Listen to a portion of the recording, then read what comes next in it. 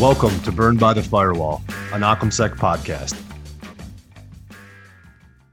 Hello and welcome to this episode. Today we have a special guest, Kees Mahan, who's a senior penetration tester and team leader at OccamSec. Hello, Kees, and welcome. So please tell us a bit about yourself and how you got into the industry. Sure. So, I took a really kind of roundabout way of getting into this industry.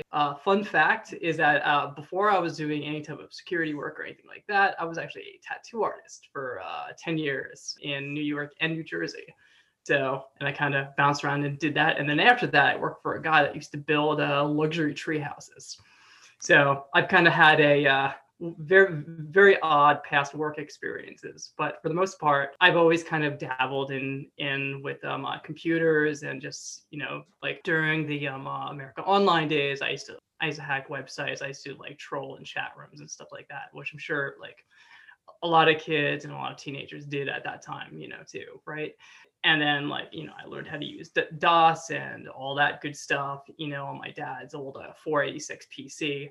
And through all that, and then I also dabbled in video game modding for a little while in my youth as well. But for the most part, after I was a tattoo artist and after working for the company that built tree houses, I ended up self-funding the OSCP for myself, as well as like doing my own round of self-study. I bought books, and yeah, it was just basically a lot of kind of self-teaching, and a lot of just keeping myself motivated to actually like really stay focused on this. And then I was hired by OccamSec, and that's the end of my story. It's a very interesting path into cybersecurity. I guess a lot of people actually find their way into it through alternative means. There wasn't a path back or an obvious path that long ago into cybersecurity. Yeah, and it's funny because after like tattooing for 10 years, like people that are not in like tattooing world, it kind of works much in the same way, right? Because like there's like a mentorship before you're able to like work on clients and stuff like that. And also a lot of people, especially in the early days, took very kind of non-standard approaches to kind of getting into that field, right? Because like typically it'd be like nowadays, it's like you work under a mentor for a year or 2 years or however long, right? And then finally, you build your own clientele and then you just go to work, right? Whereas like back in the, in the 80s and 90s, and even further back than that, a lot of people were all self-taught because there was just really no resource for anyone to really learn. Like a lot of Navy sailors, all kind of self-taught themselves in like the 60s and 70s, and even earlier back than that, because there was no one teaching them, and plus they were probably bored on the ship all the time. So it was like, hey, let's just build a tattoo machine out of some old salvage parts, and let's just go do this. And kind of cybersecurity in a way, back before cybersecurity was like as popular of a field as it is now, right? Like it kind of works much in the same way, right? Where there's not an obvious resource, as opposed to now where it's like, there's like a ton of courses and boot camps and like, learn Kali in 20 days kind of courses that are just kind of prevalent over the last like 5 years, as opposed to say like a 10 or even like, 20 years ago. Yeah, it's a very interesting point. And I guess that could bring to another question in terms of, given that your path was so, I guess, different to probably many others, is there any specific training or learning path advice you'd have for people looking to get into it now? The best piece of advice for people that like really want to just, get into this, well, actually it's twofold, right? So it's like, having the motivation and the passion to actually like really want to learn this stuff, because at the end of the day, if you don't like doing this stuff and you're kind of forcing yourself to do it, then you're not going to last long, right? So at least on some level, you have to like this stuff, and you really have to have like at least like a little bit of passion for it. And the other thing, in terms of like gaining that kind of technical prowess and like, really getting used to like kind of just like, how the various methodologies kind of fit together to, break various software and devices, right? The biggest piece of advice: learn how stuff works, right? Because that's going to be the fastest way for you to kind of, really build that kind of build that skill set. And plus it'll be easy to break something when you know how all the pieces fit together, right? You can kind of, point out where the fault lines are. And that's really the biggest piece of advice. And just and just exposing yourself to as many technologies as humanly possible, and you should always be open to just, learning new things. Yeah, because I guess as you say, the fact that now there are so many structured courses around learning, it kind of means in some ways everyone's learning the same thing, which is not necessarily a good thing. I mean, obviously it can teach you a process for doing penetration testing and fault finding, but the creative side of, building something from scratch or understanding how things work, like the analogy with the sailors and tattoo machines. It's like, to get fundamental, it might be easier for people to not go down such a structured route. Yeah, I mean, like for some people, if they've already have like some kind of like foundational knowledge in like, doing something computer related, if they were like a systems administrator for like however long, or if they were working in a SOC for however long, right? Sometimes courses like that can kind of augment it, but unfortunately, time and time again, I keep seeing, people as well as potential candidates that kind of go through this like specific like boot camp meat grinder of sorts. And they come out with kind of just like the minimum set of skills that doesn't really translate very well, to actual real world application. Yep, I think I can personally attest to that, given, I think, from my own experience of learning methodologies and processes, there's no substitute for real world experience. And I think I learned more working on pen test live tests with you in a couple of weeks than I did in 3 months of trying self-taught learnings or structured learning from a boot camp. Yeah, exactly. Like I mean, like the biggest takeaway is just that like as structured as all these courses are, doing it in the real world is vastly different and can be daunting to anyone that's like really new to this, And that's where the mindset comes in, I guess. It's the curiosity. It's looking at things in a different way of, this thing's here, but how can I make it do something it's not supposed to do? How could it be broken? You can't just run a tool and say, find a hole for me. Right, exactly. You just kind of have to just, keep plugging away, just keep learning new stuff, right? And just, really just have a kind of self-starter, self-motivator kind of attitude to it. Absolutely. So obviously interesting talking about AOL, DOS, etc. So going back in time, what was your favorite piece of childhood tech? So, I mean, like most kids, I'm obviously not going to be like, oh yeah, I used to play with Cisco VPNs when I was 5. It's like, I don't think anyone that's like, a kid that's going to be really interested in any kind of like enterprise tech that like a lot of people have like a real passion for today, right? When they're like actually doing a job. But insofar as like childhood tech, probably like most kids, growing up, I really liked video games, right? I really like computer games. And that love is kind of represented, like, as I said before, I used to play around a bit with the modding community around a couple of games, and and then we used to make custom maps. We used to edit the game code for ones that we were able to get like the source for. So I mean, like a lot of that was just kind of trial and error, just a lot of dabbling back and forth, and then actually playing, the results of your work.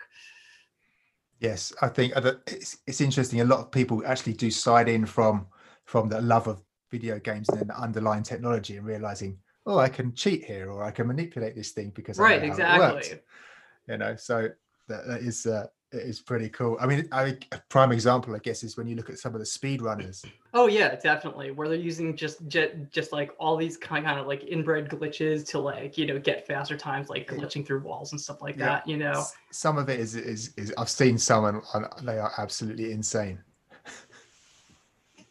I know they're great. There was an article I read actually not that long ago, where I think it was a speed run of like, I think it was Super Mario. It was one of the Mario games, but basically through a series of jumps and slides, they managed to execute a buffer overflow and then go directly to Princess Peach, which I thought was really cool. Yeah, and looked really hard. It was just so insane.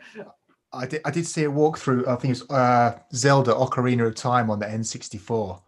and it was like done in like a minute and a half or something. And it was very, I don't know how they found the things they found, but they must have spent many, many hours doing it. That's all Yeah, I I can know, right? They're probably like, hugging and like, pressing buttons on every single wall. say. I'm lifting this rock and I'm turning 5 degrees left. I It's know. that kind of thing. I know. Yet you have to wonder if they sleep or not. I don't think so. Yeah, I don't think so either. I remember when I was younger and I was playing my first computers experience, and they had to pull me off them. It's like, so, You're playing too much video games. It's rotting your brain. Yeah, absolutely. Well, I mean, it was like a 16K machine. It wasn't that great. I thought it was great at the time, but yeah. So obviously, in terms of the career aspirations growing up, I mean, you went first into tattooing, and so tech was obviously a second thought. But what were your actual aspirations, or did you not have any? Just kind of like, just seeing what happened. So, I mean, I like variety. I'm a person that like doesn't like having like the same day over and over again, right? So, I mean, like a lot of that kind of like, comes from that need to like do different things all the time.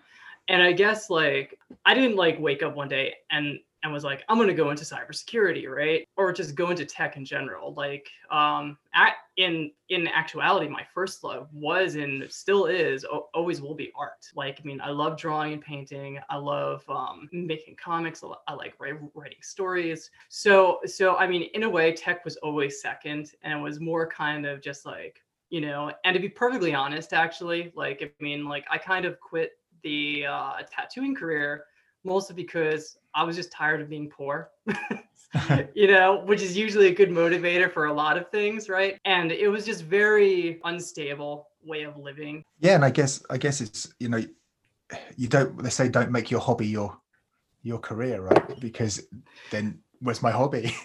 So yeah, exactly. And that's also like, in fact, that's probably the biggest reason why I left like any sort of like art related career behind me, is just because, it made me start to hate art, and I didn't, and I just didn't want to feel like that. So I ended up changing, some things around, and I went into tech instead. And now I am frankly much happier. So well, I had a similar thing as a sound engineer, and I started to hate music when music was my passion. So I think there's, again, don't do what you love as a job.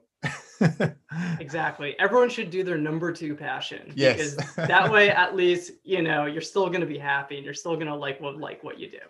Yeah. Or do your number 1 passion, but then make sure you've got a really good hobby as number 2. Right.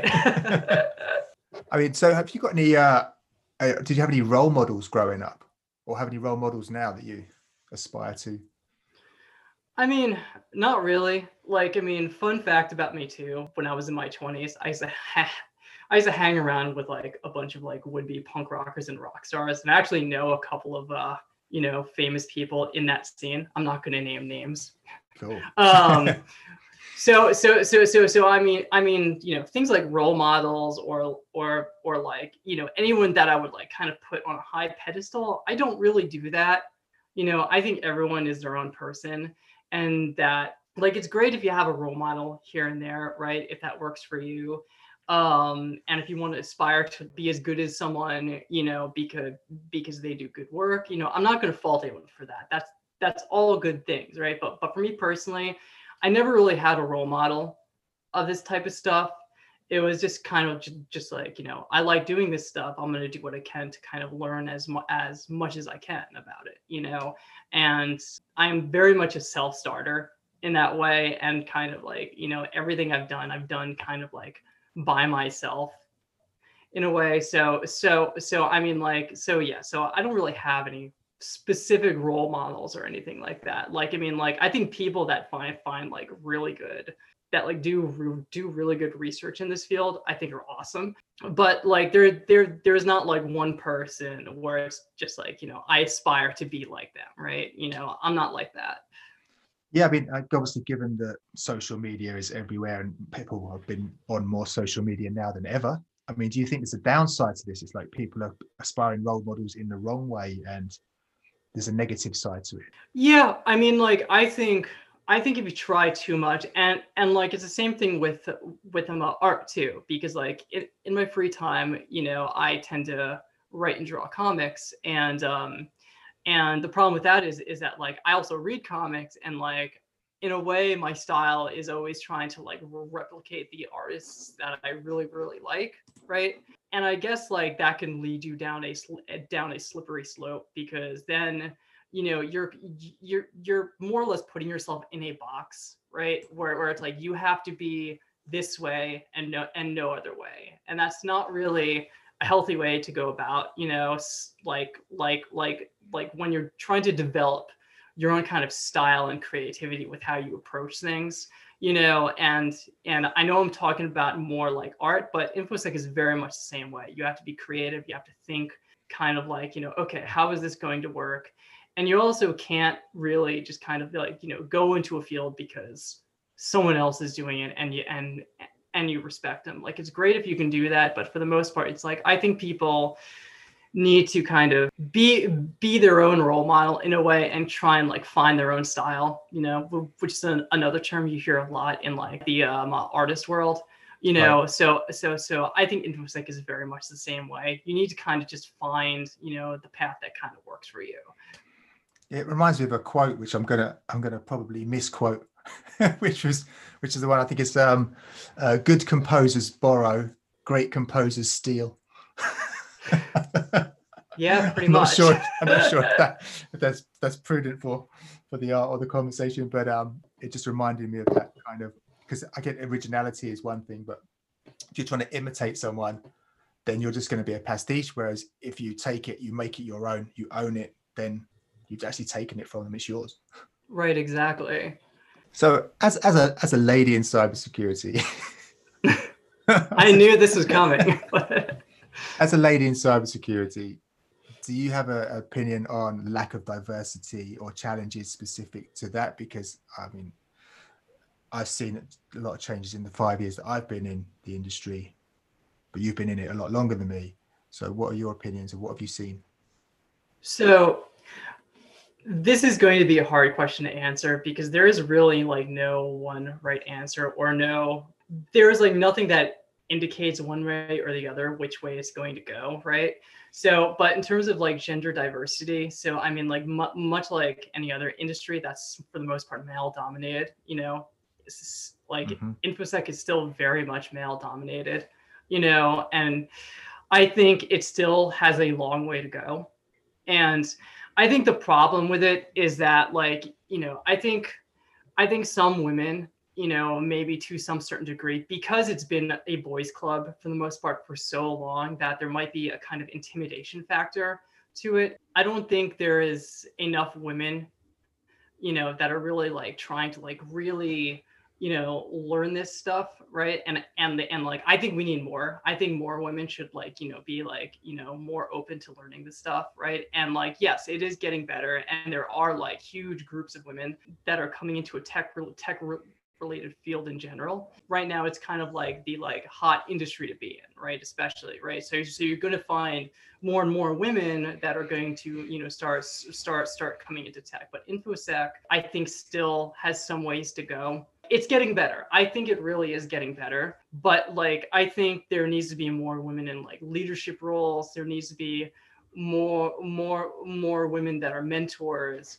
that are really just going to kind of like push the envelope and really move the industry like kind of out of the boys club domain, and more into something that's like a little more diverse and varied, right? Because I mean, like, again, like this industry is still dominated for the most part just, by men, right? Like I came into this company, during, the early days. I was the first woman in this company, that Occamsec hired.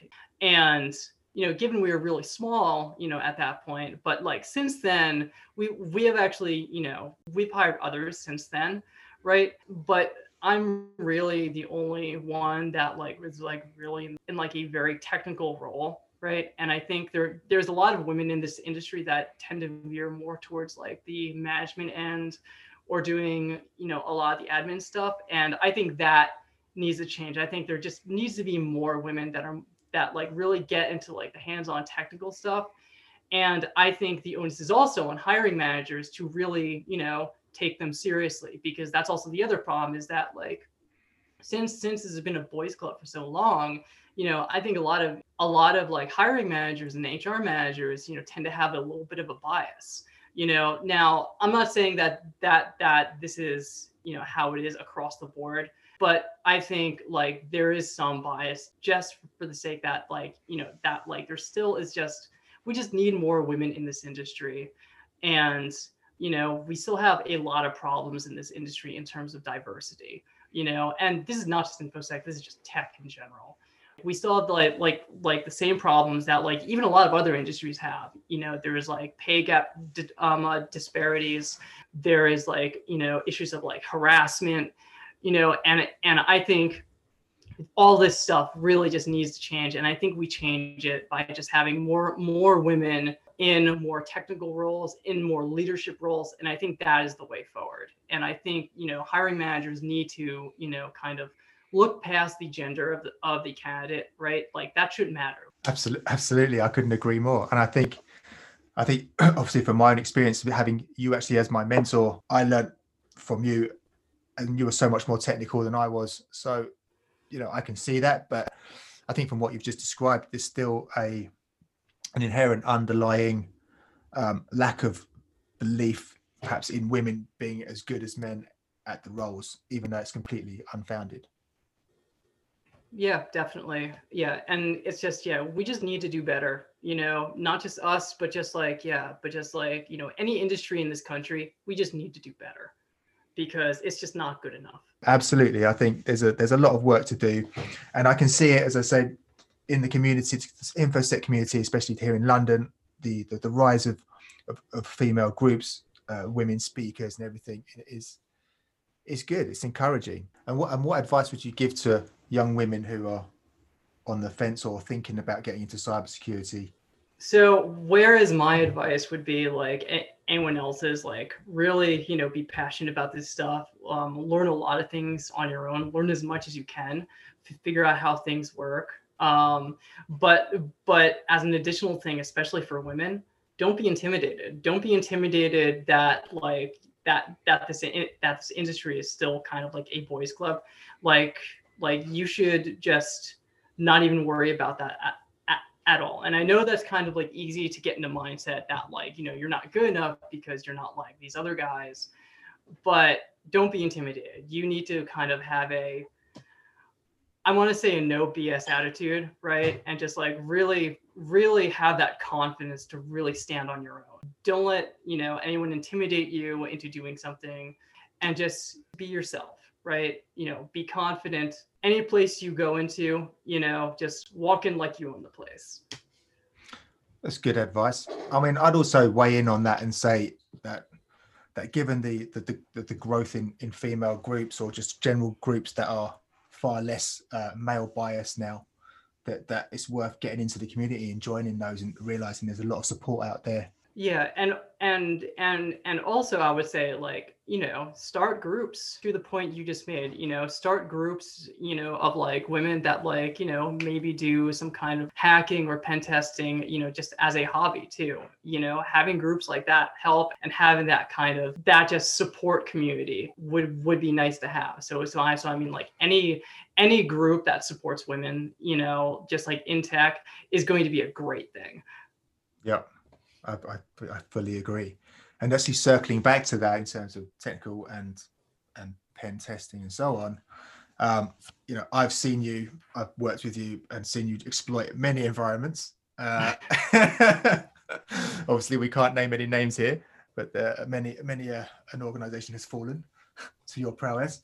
Do you have a favorite Pwnage moment that you can share without actually doxing the company? Yeah, so I actually have a couple, or rather, there's like 2 or 3 in mind, and I'll try and be not too rambly about it.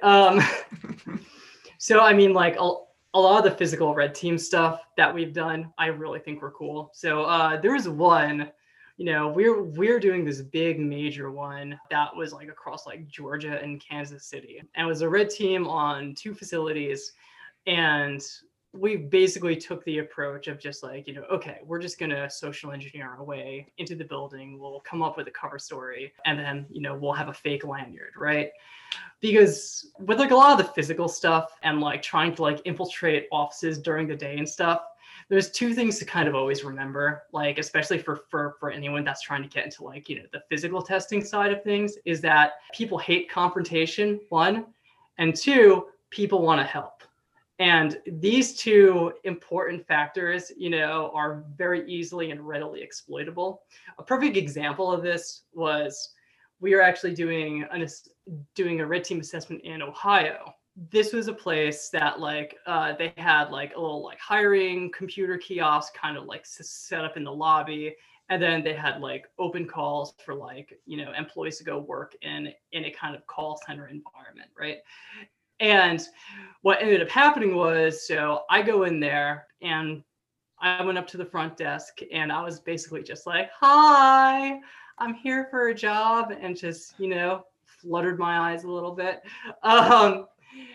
which it could not have worked better. But I also placed some malicious files using a rubber ducky. And if you don't know what that is, folks, a rubber ducky is what's called an HID, and it basically acts as a kind of connected keyboard, and you have a payload set on it, and it basically types in stuff for you, especially on like a Windows machine. So we use that. We dropped a malicious document, and then when someone opens that, when they inevitably, someone would read it, some like HR manager is going to read it, they're going to open it, and then it's going to exploit their host, which we did actually end up getting a connection back from that, which was great, because that was actually the one part I had kind of low hopes on. It's always such a good feeling though, right? Oh yeah, it's great. But the front desk guy, like, the biggest thing was that, like, I fluttered my eyes a little bit, and and then I asked like, hey, can I use the bathroom, which is a common route I usually go, because it's like, what are you going to do, say no if someone like really has to go. It's like everyone has to go, right? And it's a pretty easy one to use. It's a pretty easy trick. But anyway, this guy, really liked me. So with no escort, he's like, oh yeah, it's around the back, right? And from there, I managed to just walk into the call center area. I managed to access a couple of workstations. The door to the 2nd floor was unlocked. I went up there. It's like the HR floor. I ducked into some office, and I was pretty easily able to connect into someone's office and onto their network. And then I came back down, and then I really did use the bathroom, because why not? And then like I grabbed some other employee, because I was like, I'm lost, to like really just kind of like, get my story straight. And then I come back to the front desk, and like, this guy, he's like writing me down a number. It's like, here, we really like you, call this number, we just really want to help you out. And I'm like, thanks. And all this transpired within like maybe like 10 minutes. And then I just walked out, and that was that. And then the other one, this was the Georgia and the Kansas City one. This one, I just managed to just talk my way to the various secretaries. I was like, hi, I'm here working under so-and-so. I'm here from IT. I'm here to check, some of your workstations. I need like access to a workstation. I need this, that, and the other thing. And this person was falling all over themselves to help me. And I managed to talk well enough through all this that I managed to get an employee to give me their desk and their workstation, give me their lanyard and their badge, because mine was obviously fake. And then I spent like a good majority of their workday just going from workstation to workstation and just pilfering, since it was a Windows environment, pilfering a lot of the like SAM database and a lot of the username and passwords and domain credentials, as well as files and folders. I took pictures of physical documents. And this was basically the entire day. They had like a physical document store, that like you would normally have to like badge in, and that was completely open. So I managed to take pictures there. So I basically had free reign just by talking myself into a desk and just, name dropping like some random executive. So Brilliant. It's brilliant. just to give you an indication how easy this can sometimes be.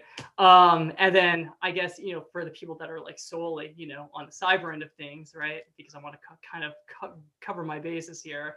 So I guess my favorite one in terms of that was I was on this internal assessment for maybe 3 weeks.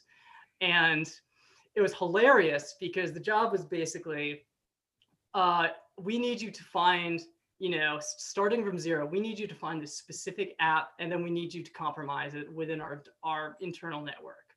And their internal network was huge. It was like a bunch of /23s. It was a bunch of workstations. Like there was thousands and thousands and thousands of hosts. And it was basically finding a needle in the haystack. And it took me 3 weeks to compromise them.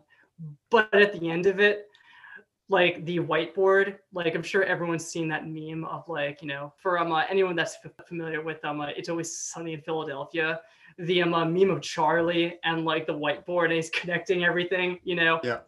The whiteboard I made throughout that assessment looked like that, and it was nuts. Yes, obviously it can be when the environment's large, and also you've got to be stealthy.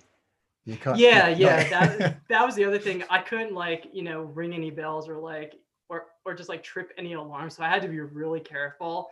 And as fun as it was, by the end of it, I think I felt like at the end of the movie Pi, everyone knows the infamous drill scene. Yes. Sorry. But yeah, that was a fun one. And I lost my mind a little bit on that one. Fantastic. I mean, in terms of the social engineering one, do you think actually being a female was advantageous in that role? I mean, maybe. I mean, it really only worked to my advantage, like that one time with the front desk guy who was obviously like had a thing for me for some reason. But outside of that, I don't think that should be regarded as the norm. And I think like the success rate for women as opposed to men in that role, I think it's kind of even. I think it's comparable. But I mean, sometimes men will be men, and well, if you turn up in a hoodie and you're like, I'm trying to get into your office, they might be a bit. I don't know if that would work. I think they might ask a little more questions. Yeah, I think you've got to try and dress to the environment. Yeah, exactly. Blend in. Especially if you want to get into doing this type of stuff, definitely dress to your environment, look professional, act professional, as much as it can. I mean, unless you're like trying to like infiltrate like a paintball arena or something. Yeah, absolutely. Yeah, it's always like scope out your environment. Right, they're all dressed like that. I need to dress just like that. Exactly. Yeah. There's the term gray manning, which is I don't know where exactly that term came from off the top of my head. I imagine it's a term that like spies probably used, but basically gray manning means you're kind of fading into the background, right? You're looking plain enough to look like everyone else, right? To be not memorable. Yeah. I think it might actually stem from the from World War II. I think it was the SEO. But yeah, anyway. you probably know better than I do, so I probably got that wrong, so I'm it's okay. We both probably got it wrong too. And there's going to be someone that's going to leave a comment like, "You're both wrong." Yeah, look at Wikipedia. I'll tell you. Anyway. Yeah, right. But the grey man is absolutely try and blend in. Do not be obvious or stick out. So obviously, pen testing, tech work it can be quite intense. Do you have any things that you do to kind of switch off? Because I find being on the screens all the time can be a bit much. Is there advice you have for balancing home and work life? Yeah, absolutely. If you can, don't work overtime unless you really want to. Never work on the weekends. I know in some areas, that's more easier than others, and sometimes it's more harder than others, depending on the demands of whatever company you're working for, right? And unfortunately, it's quite pervasive, like in tech, whether that be like games, healthcare, you name whatever industry, and there's this like pervasiveness of what's called crunch which like you hear it a lot, especially in like development circles, where it's, you know, you're basically working nonstop without a break. And it's usually like, you know, it's usually like developers working like 60, 70, 80 hours a week, you know, which is just not healthy. And a lot of times this is also perpetuated by like a lot of management, because like we also work in a deadline focused field as well, and like that could be like, you know, have its own stress involved. And it's also because of that you have issues like this, right? But like for everyone else that is not working in some role where management just kind of like demands you work like, you know, 6 days out of the week for like 12 hours at a time, right? Like people should work their normal 9 to 5, and they should never work on the weekends. That's probably the best advice I can give anyone, because especially in InfoSec, burnout is high. And sometimes like there could also be companies that are like revolving doors of just candidates and employees that just kind of like come in and out. And any like really good company worth its salt will not, you know, overwork their employees in such a way, and will try and have things so as like, you know, the employee can have at least some amount of downtime, because then, you know, the problem is that like, you know, if you start burning people out left and right, you know, the quality of work is also going to fall. And then you're going to get a lot more clients that are going to come back like angry or questioning the results of this, that, or the other thing, right? So it's really important that people, you know, have some time to like have some personal time and just relax.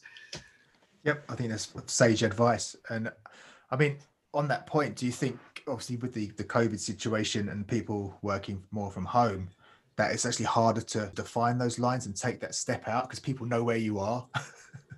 Yeah, I think so. Well, I mean, like, I think it was just getting harder just from the fact that like people are just connected all the time, whether through their phones or like through their emails, because like a lot of people spend a lot of time on their computer or in front of some kind of screen, right? So it can sometimes be very hard to kind of disconnect from all that. And I think COVID has kind of made this worse, especially with like all the work from home orders, just because it's like now you don't have that separation between like, this is me being at home versus me being at work, right? So that kind of border is a bit blurred, and you're getting people that are like, you know, having trouble kind of negotiating the kind of barriers between that. And I think some people tend to like actually like overwork themselves more because of that, or they have this issue where it's like they can't really relax, because like even when the workday is done, they don't feel work is over, because they're still sitting in front of their computer, right? You know, Yeah. or they're still like sitting in the same room where they were working, you know. Yeah. Oh, that's a difficult one as well. The dining room office situation. Oh yeah. I eat dinner here and I work here. Yeah, hang Oh, on. Actually, I'm working and eating dinner. yeah, I know. You don't want. No. Yeah, you don't want the situation where you're eating dinner and it's just like you just feel like you're like at like the work cafeteria, right? You know, that's not a good place to be. In fact, maybe I should invent the mouse fork. Right. Sorry, just a random thought there. Is there one thing that you've learned during your career that you would want to pass on?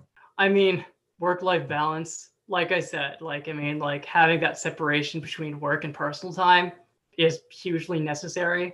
You know, lest you burn yourself out because you're constantly thinking about security stuff all the time, which is not healthy. And it also can make people very, very paranoid, I think, too. Right. Especially like if you're the type of person that like, you know, starts reading all these articles about like this company gets hacked or like this company gets breached, right? And then you're just kind of like scaring yourself into like fits of paranoia, which is not great. Yes, everything's being hacked everywhere. Everything Yeah, everywhere. exactly. But I mean, yeah, but after all of these years of doing this, like things I've learned, yeah, also realize that like, you know, nothing is truly secure. Like it's not a matter of like, you know, what will be hacked, it's a matter of when, which is like always like the kind of rule of thumb when you're like looking at like any and all technology, really. You know, all technology has its faults, and it has its faults because it was made by humans, and humans are by no means perfect, right? So I mean, because of that, you know, it's no surprise that like things get like hacked left and right, and also much like how tech gets better, the techniques to hack stuff also gets gets better and better too, right? So yeah, so I mean, like that's like, you know, one thing to kind of keep in mind. And yeah, aside from the work-life balance stuff, just keep learning and realize that you're never going to learn absolutely everything. You're going to learn maybe, if you're lucky, about 60% of everything that this industry has to offer. And that's on like the upper spectrum of like reading nothing but InfoSec books, articles, and like white papers 2 or 3 hours out of the day, right? Every day. Yeah, that's too But much. yeah, exactly. So I mean, like, so just accept the fact that like you're just not going to know everything. And like I tell this to the people working under me too. You know, it's like I might be in a senior role, but I by no means, because of my title, means I know everything, right? Because no one can know everything because there's just so much stuff. There's too much stuff, right? And like new stuff comes out all the time. And sometimes like even people in like senior roles or management roles, you know, or any sort of upper role is going to have like, you know, the same amount of knowledge with new technologies as anyone else, right? But just it's really important to just accept the fact that you're not going to know everything. So I guess it's a good advocacy for a diverse team of skills. Yeah, exactly. Because since no one can know everything, you know, you also have people that, you know, are better at one area versus another. It's all about kind of covering your blind spots as best as you can. And I say as best as you can because you can't completely cover it too. It's the same thing. Yeah, absolutely. So, Case, is there obviously you're in the weeds, so to speak, in pen testing at the moment? Is there any particular vulnerabilities or systemic things that you're seeing in the environment at the moment? I mean, like, yeah, there's systemic things that like we tend to see, you know, all the time. This is not just in recent memory. This is also like even just going back like, you know, however many years ago, right? And like is just like, you know, things like configuration errors, you know, people just making mistakes when they're configuring software devices. There's default passwords, stuff like that, right? And I think there needs to be more kind of awareness on just really knowing how to harden all these various software and devices and stuff like that. But in terms of like anything else that we're seeing, a big area that's going to, I think, start getting like more and more issues with it. Like, I mean, a lot of technology is basically moving to the cloud and to web. So I think those two areas are really going to kind of start expanding in terms of vulnerable attack vectors. Since, you know, a lot of the cloud is very segregated, obviously it's going to be a lot harder to do like the like usual amount of like network pen testing where it's like you're bouncing and pivoting from host to host.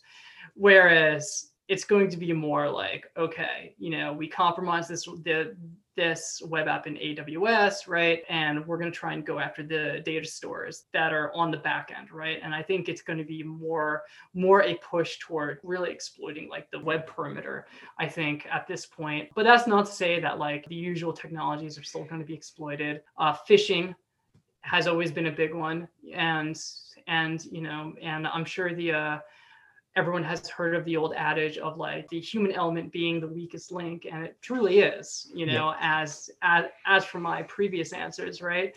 You know, it's a lot easier to compromise a person than compromise a well-maintained machine. And would you have any advice for people on the other side of the coin? You know, just your top kind of 2-3 things that they should be doing. I mean, the biggest thing for anyone that works as like a sysadmin or just like maintains a series of devices, just make sure your security policies are being enforced, make sure you're changing passwords, make sure you're hardening everything, and making sure that like you're also doing like regular pen tests to like really just like get a handle of like where your holes are so you can fill them, right? Just to reduce any risk of potential attack, no matter how great or low the risk, right? I mean, like obviously if you work in government, you might be at a higher risk of being attacked than say, you know, a like mom and pop store, right? But still, you should do this stuff anyway. And this is just good advice for everyone. And in terms of developers, in a lot of development circles, there's a kind of like, you know, go fast and break things, right? I think that was like the Facebook quote from Zuckerberg or like whoever. But I mean, developers need to start programming with security in mind, because a lot of developers don't really do that, and it's kind of always like an afterthought.